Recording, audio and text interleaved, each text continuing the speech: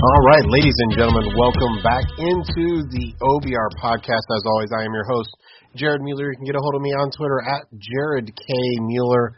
But most importantly, today I have your guy, my guy, the funny guy, Mr. Stephen Thomas. Stephen, how are you doing? Doing great, my friend. I'm pretty excited about the way they are setting themselves up for this draft because with every signing, they give themselves more and more freedom to do what they want and anything they want, really. And if they nail this next couple of signings like we think they're going to, it's going to be a free-for-all. We're going to have a blast. Absolutely. And, folks, a little bit behind the scene, while we do mean those, that we're really excited about everything that the Browns have done, the fact that it is a free-for-all and literally almost anything could happen, that puts a lot more work on our shoulders, a lot more players to prepare for. It does extend. Like, I'll just be honest, last year, pretty much knowing it was going to be an offensive tackle in the first round, made life a little easier for us. So while we are excited for all that, it is a lot more work to go. Well, pretty much all we know, if they add an edge and add the corner, and we're going to get to that in a second, but if they do those two things, we just know it's not going to be a quarterback or an offensive lineman. That's literally all we know. Pretty much from there, it literally could be any, well, it won't be fullback or running back either, I guess. But it could be any other position, wide receiver, tight end, and pretty much anywhere on the defense. So, but Steve, I want to start you out. I put out something I thought was just kind of groundbreaking. It just was one of these aha moments as I was taking away my wife's popcorn ball. I put out a tweet that said, "Popcorn is the food version of a yawn. You may not want popcorn or even be thinking about it, but when you smell someone else's popcorn, you automatically need you some popcorn." Is that the best food to yawn kind of analogy that you can think of, or is there something else for you that when you smell it, see it, whatever, that you just need it? Well, it's kind of it's a niche category, so I'm not sure there's a lot of options in there. Food to yawn, it does not spawn a wide range of options. Maybe bacon, but I will say this: you don't take away somebody else. If somebody tried to take away my bacon, they're pulling back a bloody stump. Let's put it that way. You can have a handful of my popcorn, but come at my bacon, you're going to feel it. No, I think that's the best one. Yeah, and especially if it's movie popcorn. Every single time, and it's been a long time, but when I go to the movie theater, I go, you know what? I'm not paying, $13 for, such and such and I talk up real big, and then you walk in there and you smell it, and suddenly you're sitting in your seat and the previews haven't started yet, and you're 3/4 of the way through the tub of popcorn because you talked yourself into paying the extra $1 for the refillable one when no human should eat that much popcorn. And then you've got 2 candy bars and a 64-ounce Coke, and you're like, "Good grief, what is wrong with me?" It's impossible to go to the movie theater and not get not get the popcorn. You just can't do it. Yeah, you just have to, and self-control is a whole different ballgame. I feel like for you and maybe some of the OBR folks, hearing a beer opening might also kind of be in that kind of realm, or the smell of a nice vino. You might that cab or something like that might draw you in as well. So speaking of drawing in, listen, we haven't really talked since the 4-hour marathon of our off-season kickoff show. So, Stephen, the Browns have been active. Andrew Berry has done a lot, so we don't really need to go through all the list of that.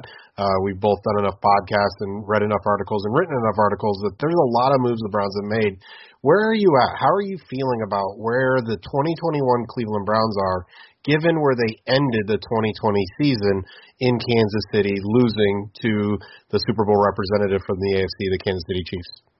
Well, let me see if I can put it this way to show you how I feel about it. We still think there's more coming. Everybody thinks there's more coming, and of course that would be great. But if there wasn't, if it ended right now, it's still a damn good offseason. I'm happy where they are right now, which tells you that they have made tremendous strides. And, like you said, we don't need to go over it, but not only did they get some of the top guys on the market at positions of need, but they got them at prices that are like odd lots prices. I mean, seriously, it's like going to a yard sale and finding a brand new mint in the box, rookie card of, Mickey Mantle for $2 or something. You know what I mean? They've just knocked it out of the park thus far, and there's really no reason to believe they're not going to continue to do so. Part of the argument, the Jadeveon Clowney argument, and people can say whatever they want, and that's fine. But part of it is, oh my God, he wants $18 million a year, and I just want to go, seriously? You look at what Andrew Berry has done. You really think he's going to let Jadeveon Clowney hold him over a barrel and give him some contract that ruins the cap and the cash moving forward? We have no idea what it would be if he comes here, but I'm sure it'll be on the Browns' terms, and he's not going to go above what he thinks. There are reasons, legitimate reasons, to question signing Jadeveon Clowney: injury history, lack of sack production, yada, yada, yada. There's also plenty of reasons to want him. He doesn't, quote-unquote, suck, like a lot of people in my mentions have been trying to say. He's really, really good when he's on the field. And when you think about the situation that he would be inserted into with all the other people that we currently have, he doesn't have to be the man. He can just go out and do his thing. And so I think he would be just an absolutely tremendous addition. But one of the reasons against him is not he's going to ruin the cap. Andrew Berry's simply not going to let that happen. So whatever he does, and I think the other thing too, and I would like to say this, just me thinking, I think he's 28, going on 29. He realizes, and his agent probably told him, look, that $20 million a year tier 1 edge contract you've been chasing for the last 4 years, dude, it's not coming. Okay, you haven't been on the field enough, you haven't produced enough, and look at what's going on with the cap, with the COVID cap drop and everything. It's not coming. So I think he's reached a point where he's like, all right, let me get 2 years, something reasonable, 8-10 million, give or take, somewhere in there, and structure it however you want. And then maybe if I'm playing next to Myles Garrett, I can pad my stats enough so that in 2023, when the cap goes back up because this new TV deal kicks in, then maybe I can grab one more big giant bag. But, if he's going to go into every single year looking for that, reset the market edge contract, I don't think he's going to get it at this point in his career. And somebody in his camp needs to let him know, hey, this is one of your best opportunities. You could chase a ring. You're going to pad your stats because you don't have to be the guy. And they're not going to want to give you a long-term contract. That's not what Andrew Berry does. They'll let you out when the cap goes back up. So, I've sort of gotten off track here, but the short answer to your question is I'm thrilled where they are, and I'm looking forward to the draft because, like you said, they've given themselves a lot of freedom to do just about anything they want, not only on day 1, but deep into day 3. Absolutely, and I think we have to remember the Browns guardrails, which were started with Paul DePodesta, Sashi Brown, back, Andrew Berry was around then. Our guy, Wreck This League, Seth, has created a PDF. Him and I were talking. I was like, this would be great if it could get cleaned up because, when it got released. But we look at, key positions, quarterback, cornerback, pass rushers, offensive tackle. And then you look at their salary cap, maintain flexibility as long as possible, be able to exit after 2 years with no dead money, but never any more than 3 years with any dead money, and be creative ahead of the curve in contract structuring. So, you're right exactly with Jadeveon Clowney. I mean, who knows? It could be a Melvin Ingram, all of those kind of things. Right. Bluntly, with Clowney, it's my belief that if his, and this is a weird way of saying it, but if his knee or his health is signable, he'll be signed by the middle of next week, end of next week at the latest. If he's not there, and I'm not saying by the Browns, by the way, but if he's not there, then this could drag out a little bit because he needs to get healthy. But I think Clowney, unlike last year, him and his people just know that this is a year, just get in with the group, know what you're going to be doing, all that kind of stuff. And the Browns are the place to be. And I think what's really cool about what's happened this year is AB and Kevin Stefanski, they were able to make have a good season last year. So this year they can hold steady to their guns and not really lose out on too much, right? Obviously, who knows what their offer to Carl Lawson was or Shaq Griffin or Trey Hendrickson. But in general, they're in a really good place and able to hold to their guns because it's a good team that people want to come to. And then you sign a John Johnson, so a Troy Hill wants to come and a Malik Jackson wants to come. And, there's, Walker, linebacker Ranger wants to come. There's all of these kind of moves that just make a lot of sense because they put themselves in that position. And that's the part to be really excited about is Cleveland is the destination for players right now. And right. So those can be cheap 3-year deals. Those can be the Troy Hill deal, which is basically a 2-year deal, 1-year deals, all that kind of stuff. But people want to come to Cleveland, and that's something we're not used to because people wanted to come to get the big bag, which happened to be in Cleveland. Now players want to come to Cleveland, which is really exciting, right? It's new. Yeah, absolutely. It still feels weird to say. I mean, every time I write something or hear something or, you and I DM or text about something and it's, if they want to take that last step for, towards the Super Bowl, and it's not a joke, like we're not joshing each other about it. It's legitimate. Like if they, this is real. Okay, like if they were to sign, and again, this is just an example. If they were to sign Clowney and then grab, maybe a Steven Nelson or one of the corners that they've been rumored to trade for, pick your favorite one, whoever that is, or something out of the blue that we haven't thought of yet, a starter level at corner. Then you look at their draft capital and the way it matches up in many places, not every place, but in many places it matches up to their needs. It's on paper, there is really no legitimate argument against them being one of the top AFC contenders. I mean, the Cleveland in us, is all waiting for the anvil to drop from 3 stories up.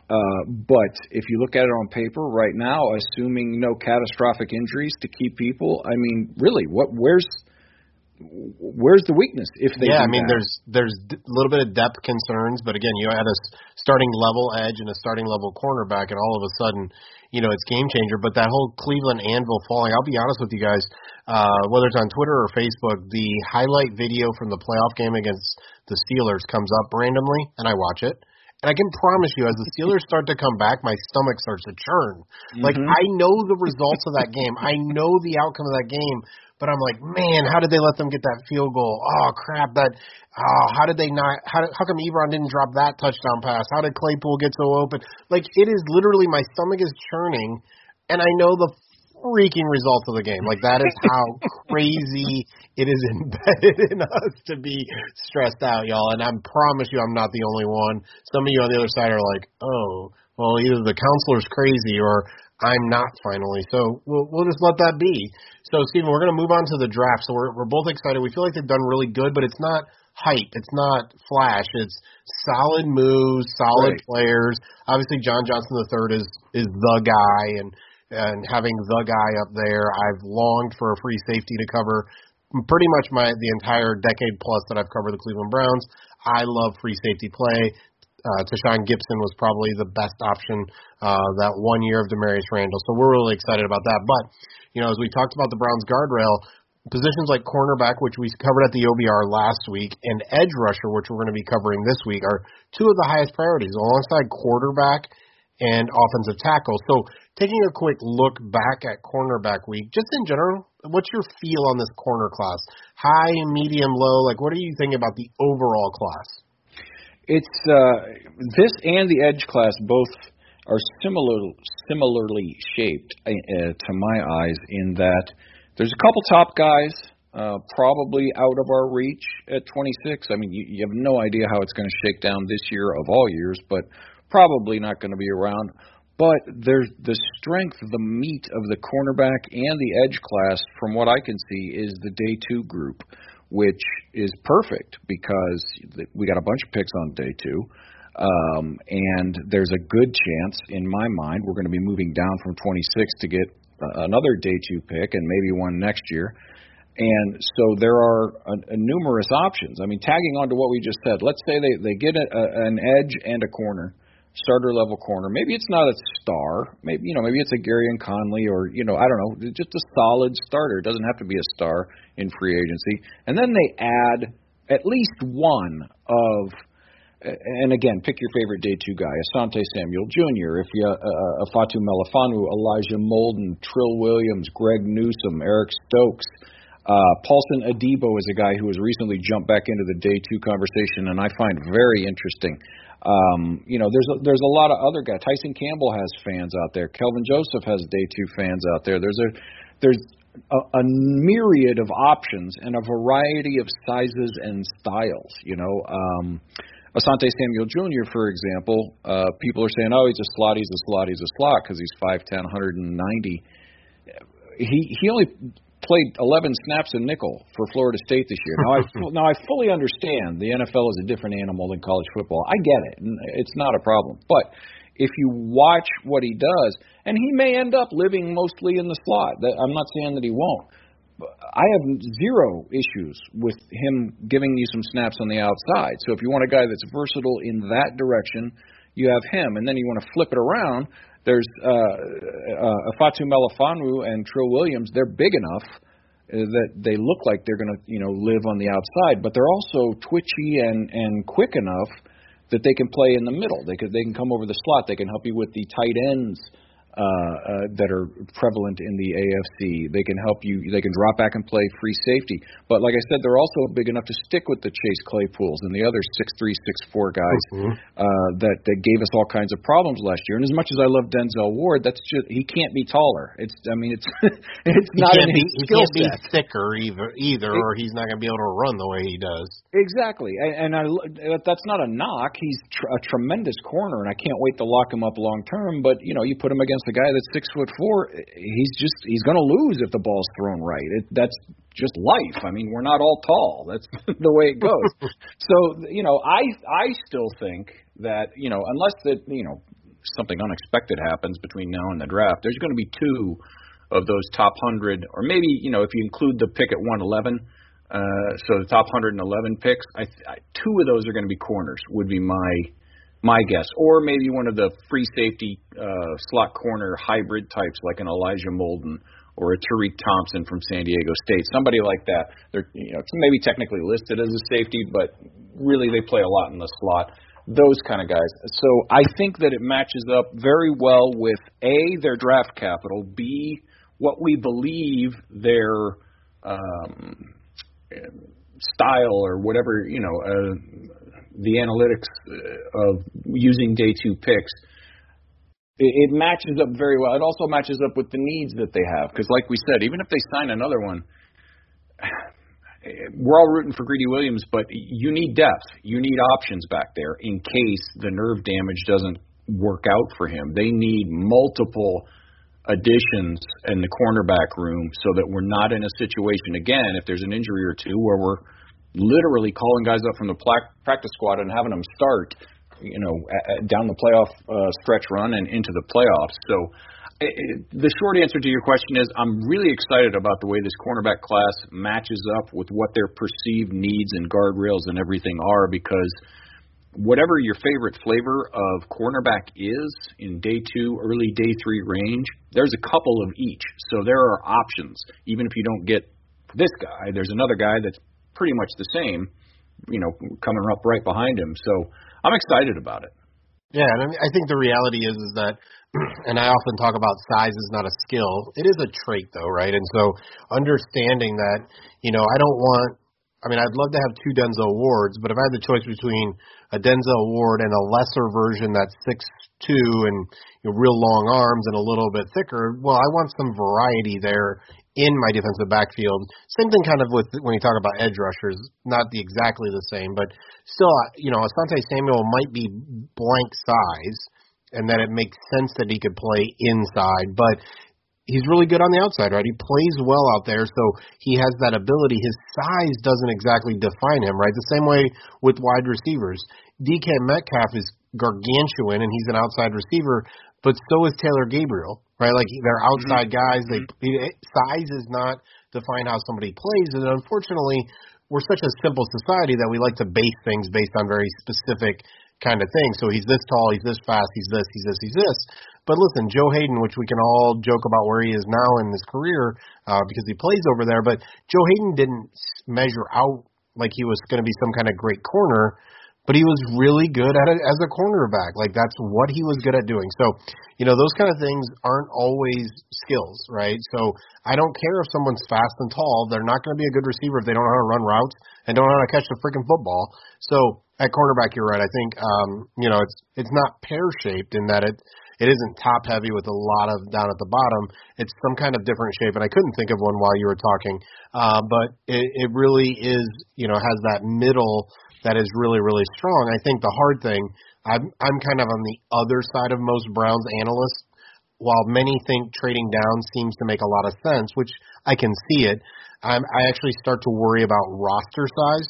And I actually wonder about either trading up or trading out, not obviously out of their 26 pick, but if that's more their route, whether it's moving up from their second, third round pick to get another, second round pick or whatever it is, I wonder more about up. But I also think Andrew Berry is not. He's not black and white. He's not binary. So he can go down from 26 and then up from his second, third round pick, and all of a sudden he has 4 second round picks or whatever, right? Like anything is possible. Oh, I'm with you, yeah. And trading out, I think, is far more possible than a lot of people want to give it credit for because, a variety of reasons, one of which is in this bizarre year, there's just not nearly the same amount of information on these guys as they normally have at their fingertips to make their decisions. And this is the front office that loves data.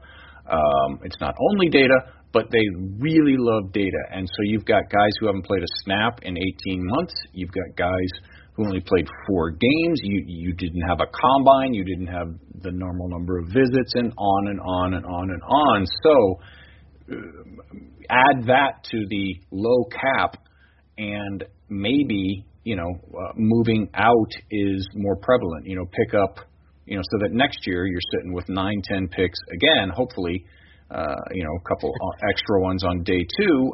But yeah, I'm with you. I think if you talk about trade ups, and we said this months and months ago, and haven't really circled back around to it.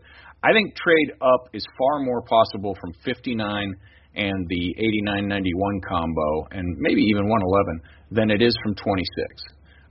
Now, I could be very wrong, of course.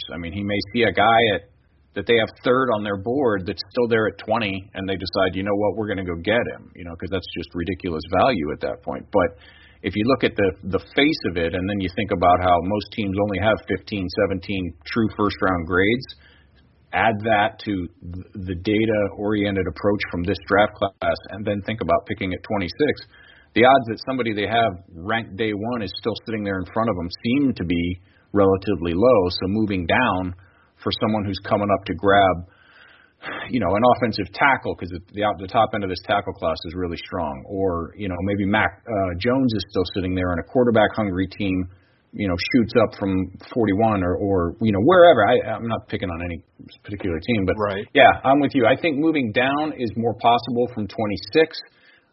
Moving up is more possible from 59, and moving out, especially once you get into day 3, is always an option for a front office like the one run by Mr. Andrew Berry. One of the things I just was thinking of is looking at that pick number 91 and just trying to put all the math together, folks, just to have because I like to see how things, it's kind of where it started, where it is. Pick 91 was acquired by the Browns for dropping 14 spots from 74 to 88. Okay. They dropped 14 spots, picked up pick number 91 this year, a year later from the trade. Think about they could, again, just saying could trade out of 91 for a second round pick next year and maybe a little something else. The Browns could literally have dropped down 14 spots and 2 years later netted a top 60 pick for dropping. They didn't lose a pick. They didn't lose a player. They dropped 14 spots, and 2 years later, now again, who knows if it'd be 91, maybe it's 89, who knows how it all works out, but it's very possible they could trade out of 91 for a second-round pick the following year and have turned a 14-spot slide into a second-round pick. Like, that's Brock Osweiler-esque in its, ridiculousness when you play that tape out. So a lot of fun there. Steven, I always like to ask you about kind of your guys, and I think a lot of people know about J.C. Horn and Asante Samuel and some of those guys. Is there a your guy that is, you're going to pound the table, second, third, fourth, fifth round, if you're in the room with Andrew Berry, is there a guy at cornerback that you would want to do that for? I don't think it's any secret Ifeatu Melifonwu is my guy. Big, fast, strong, versatile. He's, like I said before, he's one of those guys that you can obviously line him up outside on the Chase Claypools, but he's 215 pounds. And so he can handle, as well as anybody can handle, the big badass tight ends in the AFC. I mean, nobody handles, Travis Kelce, but, when I say handle, I think everybody knows what I mean. He at least gives you a fighting chance, you know what I mean? So, he would be my guy. Also, if they're looking for this type of player, I would hammer the table until my knuckles bleed for Elijah Molden. Now, I don't know if he's going to be around in the value that they would be looking for that, but his game and instincts and there's just nothing about it, except if he was 2 inches taller. That's the only thing that I would change about him. But other than that, and if you watch him play, it really doesn't hold him back. It's not like he's I've never seen him being 5'10" instead of 6 foot. Like you can't point to it in any single play that I've seen anyway. So I would say Melifonwu would be my guy in the corner class. Maybe throw Trill Williams in there too. I mean, I just love that whole Syracuse defensive backfield. You want to go way down? Probably Robert Rochelle. He's been a guy on my sleeper, list for a long time now. Central Arkansas,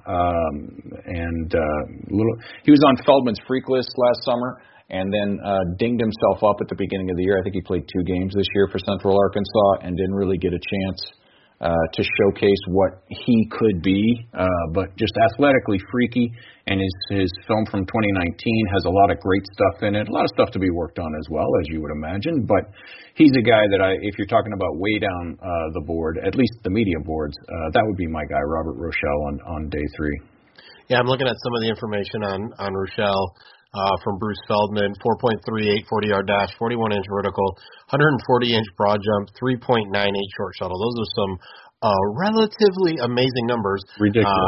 Our guy, Math Bomb, Kent Lee Platt, has him as a 9.99 RAS score, which is relative athletics score, and that literally is out of 10. So he is basically a perfect athlete at the cornerback position because RAS takes into account the position he's playing at. So that dude is ridiculous. Just a little inside, folks, into kind of some of the struggles when you analyze players and all of that. A lot of fans struggle with helmets.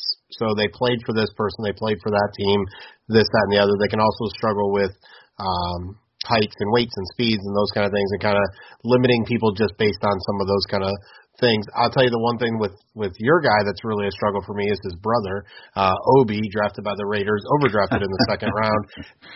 It's hard for me, and there's literally no logic to it, but it's a part of how your brain works, right? It's hard for me to be like, yeah, his brother was really athletic too. How'd that work out, right? Obviously, different players, all of that stuff, but that's the part of me that's still left, right? That can't have the self-control to go, that's just that's stupid. There's no point in me comparing him to his brother, but I'm still struggling with that.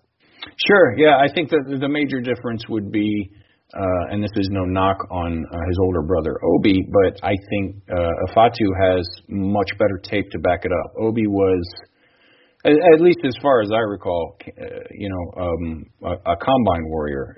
He shot up to, as you said, overdrafted status because he, frankly, just utterly destroyed it. His combine was just ludicrous. And people took him ahead of where the tape said he should be. Melifonwu, on the other hand, has tape that has much better draft minds than mine. I mean, much, much better draft minds than mine, saying he could very well go on day 1. I don't know that he will, but they're saying, if he goes between 25 and 32, they're not going to be surprised whatsoever. So that would be the difference. But yeah, I get it. We all have these little things that we've been burned before by such and such a, for Cleveland Browns fans, who do you ever want to pick at 22 ever again? No, especially a quarterback. I in all the different mocks that we go to and all the machines we use. I'm like, nope, not taking that one. I don't even care. They could offer me, whatever, the cheapest deal ever to move up. I'm like, I'm not taking 22. Yeah, like, and it makes no sense. With them. No, like not at you all. said, there's no reason. It's just pure coincidence that they drafted all those guys at 22. And I'm guilty of it too. I'm like, holy crap! I think like 3 weeks before the end of the season, something like that, we were sitting in the 22nd spot. And that whole week, I was like, oh, my God, we definitely need so-and-so to lose so we can't be in there. I don't care what happens. Just 23, 21. Any of them. And it makes no sense whatsoever. There's no logic to it at all. But, yeah, we're all guilty of those kind of things. But you have to step back and try to take emotion out of it as much as you possibly can. Absolutely. So you already talked a little bit about how you're feeling about the edge class. So similar to the cornerback class, some guys at the top, Quiddy is there, and then there's some other guys, and then there's, really that good second group. I think the guy that's always going to intrigue me is Gregory Rousseau, a guy who, if he didn't sit out last year, is a top 10 pick, probably, just size and production and all of that kind of stuff. But if you are there, we're going to talk about picks 26 and 59. If you got to pick, if Andrew Berry calls you, I'm like, yo, professional comedian, we want you to come perform at First Energy Stadium. It's going to be sold out. It's going to be great. And we're going to need you to make the picks at 26 or 59, whichever, and we want an edge player. So at 26, given realistically who's going to be available, let's start with 26. Stephen, who are you hopeful will be available, and then who would be your guy with the 26 overall pick at edge rusher for the Cleveland Browns? Well, first of all, if I got that phone call, I would go pure Jake Taylor from Major League. I would go, is that you, Tabor? You could have at least said that you were from the Yankees. I'm hung over. I don't have time for this shit. And I would hang up because there's no way I would believe I got that phone call. But if it was, and so much of it depends on who's there. I mean, we've spent 6 months thinking, Pay and Rousseau were not even considerations. Like they were, both mocked in the top 10 virtually everywhere you looked. And now suddenly both of them, at least a reasonable enough amount of times that it makes you wonder, sometimes they're available at 26. And there are people, like I said before, great draft minds out there saying these guys might drift to the second half of round one. I've seen Rousseau on day 2 a few times. Yeah, now. That's like crazy. I'm like, trade up, get that one too. Which again, I mean, it's such a bizarre year. I can't say with any certainty what is or isn't going to happen, even more than normal. But if we're assuming that they're all on the table, I think Pay and Rousseau, are probably the two top guys, although I do love Azeez Ojulari. I would take him as well. The only ones that are the only guy that's consistently mocked top 20, top 15, and occasionally available for us that I would have a lot of hesitation for is Jaelan Phillips. And that's just the medical history. If he didn't have the medical history, his tape this year is just fantastic. He's got everything, and maybe they're okay with it. I mean, obviously somebody in a white doctor lab coat cleared him because he medically retired. If anybody doesn't know that, partially because of multiple concussions. He also had an ankle problem. He had 2 wrist surgeries after he was hit by a motorcycle, if I remember right. Although don't quote me on that. And he medically retired, and then he came back and played at Miami this past year. So obviously somebody cleared him. And so if the staff in Berea, the medical people, say, yeah, it's not a problem, then Jaelan Phillips is kind of a slam dunk because he's absolutely fantastic. However, if we take him off the board because of what Andrew Berry said earlier about this week about durability and all that other kind of stuff, Pay, I think, I would have zero issues taking Pay. Rousseau, it all depends on what they think, because the questions about him are legitimate. Like you said, the size and physical traits are, beyond discussion. Their pro day is either tomorrow or the day after. It's coming up, so we'll get the final official numbers. But he's somewhere around 6'6", 270. It could be 6'5", 265. It could be 6'7", 275. But he's right about 6'6", 270. And the athleticism is unquestionable. I mean, you watch him and he's just absolutely freaky. But 1 year of tape, and he was a wide receiver in high school. So he's got basically 1 year of being an edge rusher. And that shows up in his tape as well. You see him win a lot just on pure athleticism. But he hasn't played this year. So how hard has he been working? What has he improved? He may come out and blow everybody away with improved hand usage and footwork and array of pass moves. And if he can do that at his size and speed and length, the length is just ridiculous.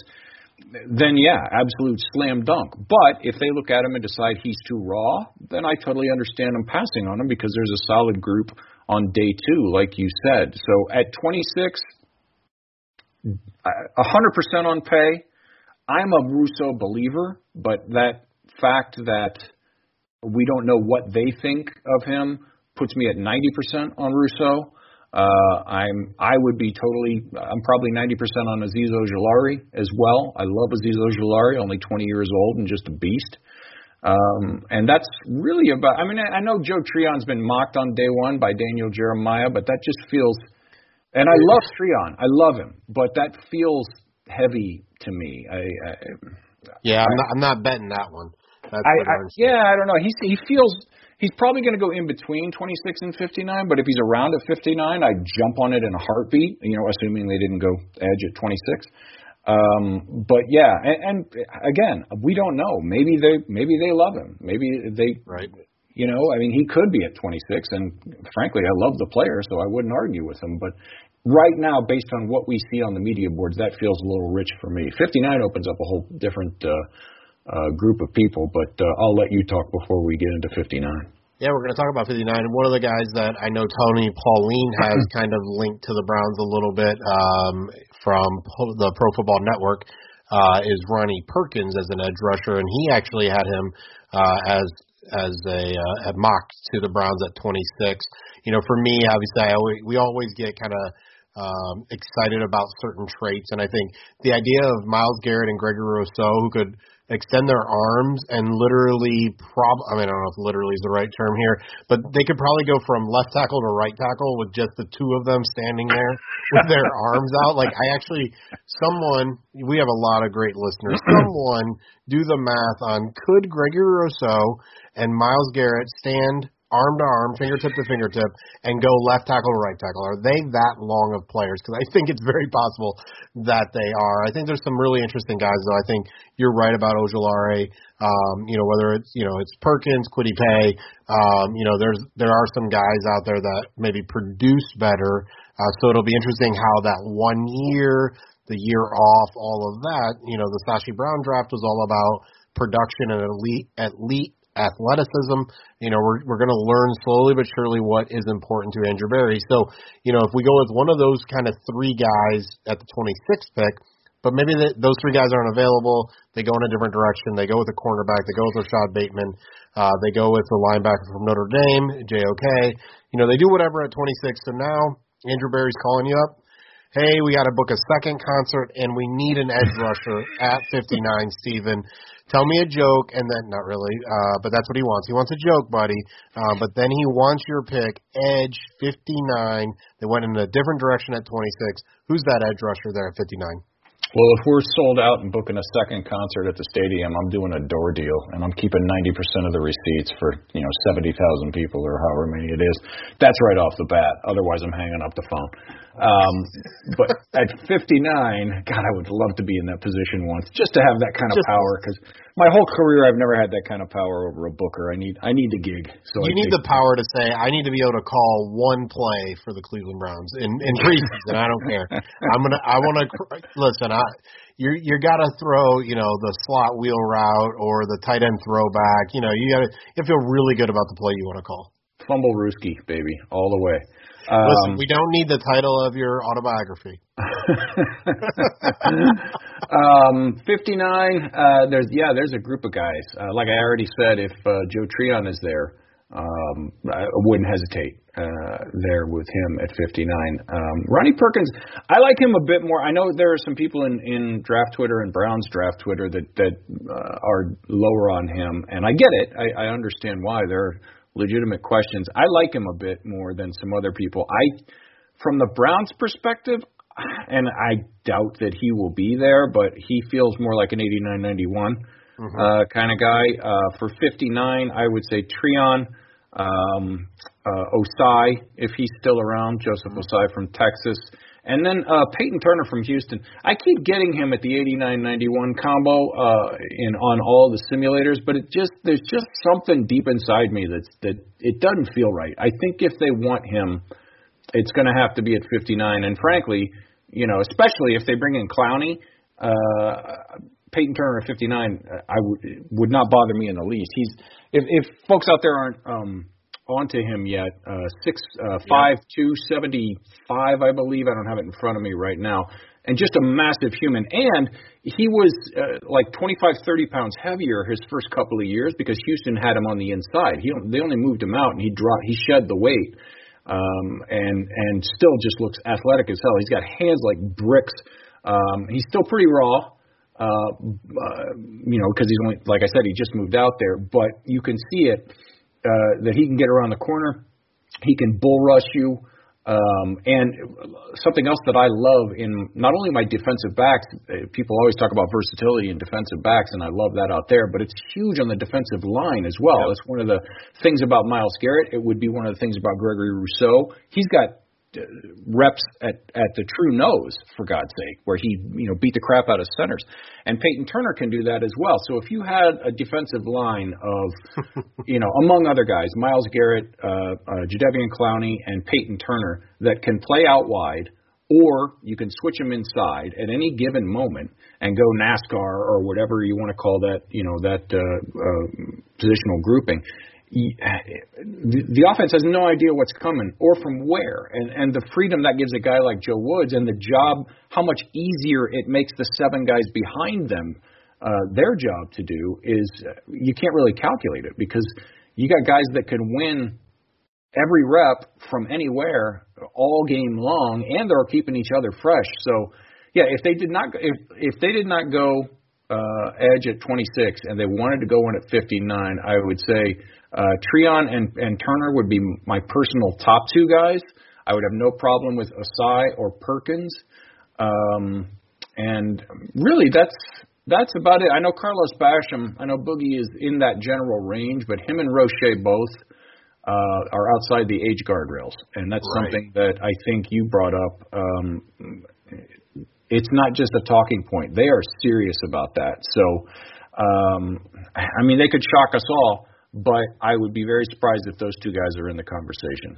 Well, the reality for the Browns is, while, yes, they believe they're going to be competitive next year for a possible Super Bowl, they also are not going to put all their chips on the table because, again, it becomes a little bit of a Yahtzee. It becomes a little bit of a lottery when you get to the playoffs, and they want to have 10 bites at the apple, right? They want to get to the playoffs the next 9 years at least, with a real opportunity to compete. And they're going to do that starting with this draft and really starting with last year's draft and around the foundation of Myles and Baker and Denzel and hopefully Odell Beckham Jr., Jedrick Wills, some of those guys.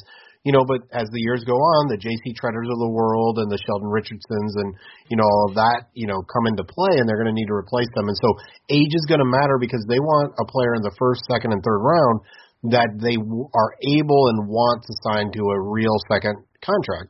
Not a player after their first contract's 29, 30, in that area. Like, that just doesn't work for what they're looking to do. So I think it'll be really interesting kind of how that now and later kind of thing goes. But you're absolutely right about edge. It's one of the few positions, probably edge, receiver, and safety are probably the three for me that I will never think they drafted too many.